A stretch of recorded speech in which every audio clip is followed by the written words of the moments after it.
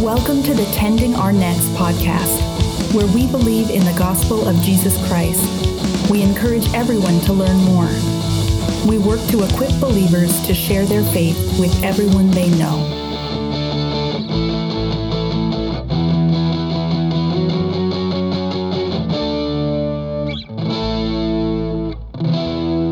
Welcome to the Tending Our Nets podcast. My name is Joshua Sherman, and I am your host here. Last time, we started a new series, pivoting from the big picture gospel, and we've been looking at the gospel of the victory of God, of the kingship of Jesus.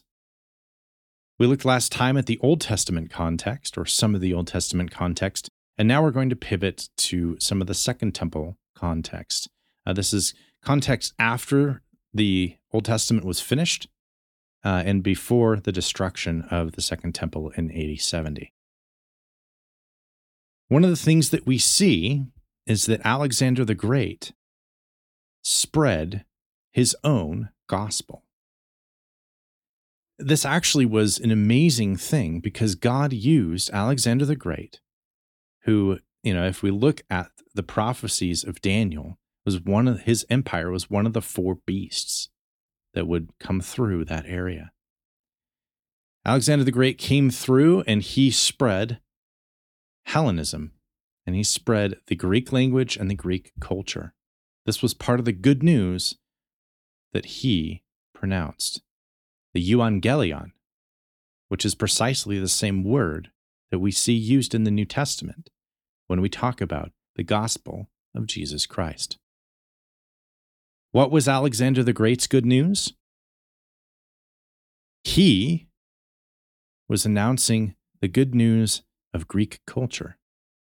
The good news that not only was there peace and security, because he could provide that, but there would now be the widespread availability of education, the widespread availability of healthcare, the widespread availability of entertainment, the widespread availability of athletics.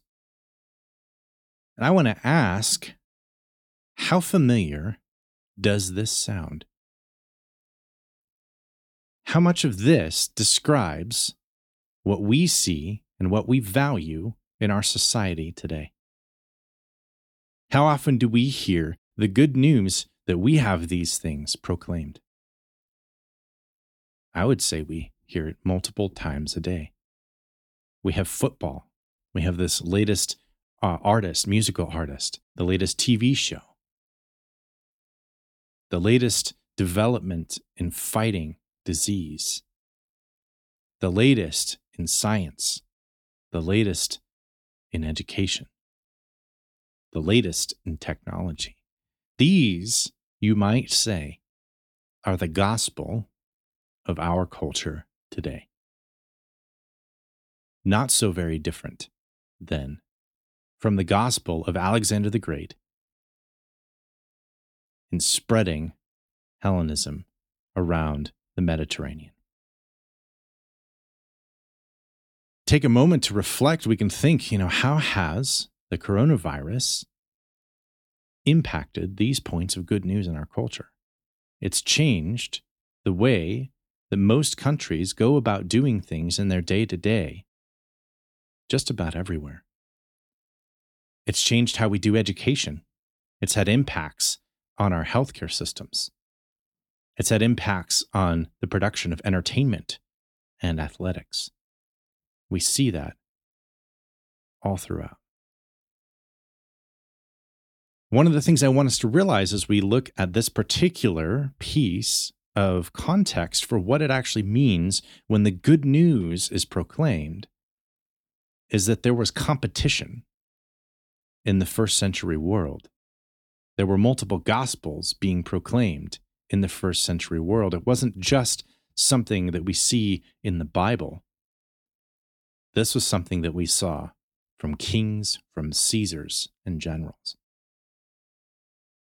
One of the things I hope we can notice as we look forward is just how much Alexander the Great, one of the beasts, one of the dynasties of Daniel, himself far from a godly man doing godly things, actually prepared the way for the explosion of the gospel in the first century Roman Empire. You see, before Alexander the Great, what you had in Israel, in Judah, was a small contingent of people descended from Israel that had scriptures that were written in a language almost nobody else understood. In fact, very few of them could actually read it in Hebrew. This group of people spoke a language that wasn't very common in much of the Roman Empire, or what would become the Roman Empire at that time. They spoke Aramaic, which is a cousin of Hebrew that they picked up while in Babylonian captivity. How are you supposed to proclaim the good news of the gospel of Jesus Christ when your scriptures are written in a language no one understands? When you speak a language that most of the known world doesn't understand? Enter Alexander the Great, spreading Hellenism, his gospel, and the Greek language around the Mediterranean. By doing this, he prepared the way for the proclamation of the gospel of Jesus Christ. You see, once he did that, and once we have from the Ptolemaics the translation of the Hebrew scriptures into Greek, now the foundation has been laid for the gospel of Jesus Christ to be proclaimed to the known world, to the Roman Empire in the first century, in a language that everybody understood. That is really cool. And it also adds to our context for the gospel, because we recognize there wasn't just one gospel.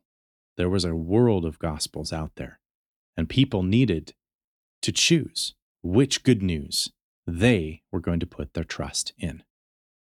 Next time, we'll get into more specific New Testament context, and we'll continue to explore what it means when we say that the gospel is about the victory of God. The gospel is about Jesus ascending to the throne as king over all. Thanks for joining me today. Please like, subscribe, write reviews, share this with your friends so we can get the word out and help equip Christians to share the gospel of Jesus Christ with everyone they know. God bless. You've been listening to the Tending Our Nets podcast. If you like what you hear, check us out at the Raven Creek Social Club and by searching for us on social media via Tending Our Nets. Raise us up to bear your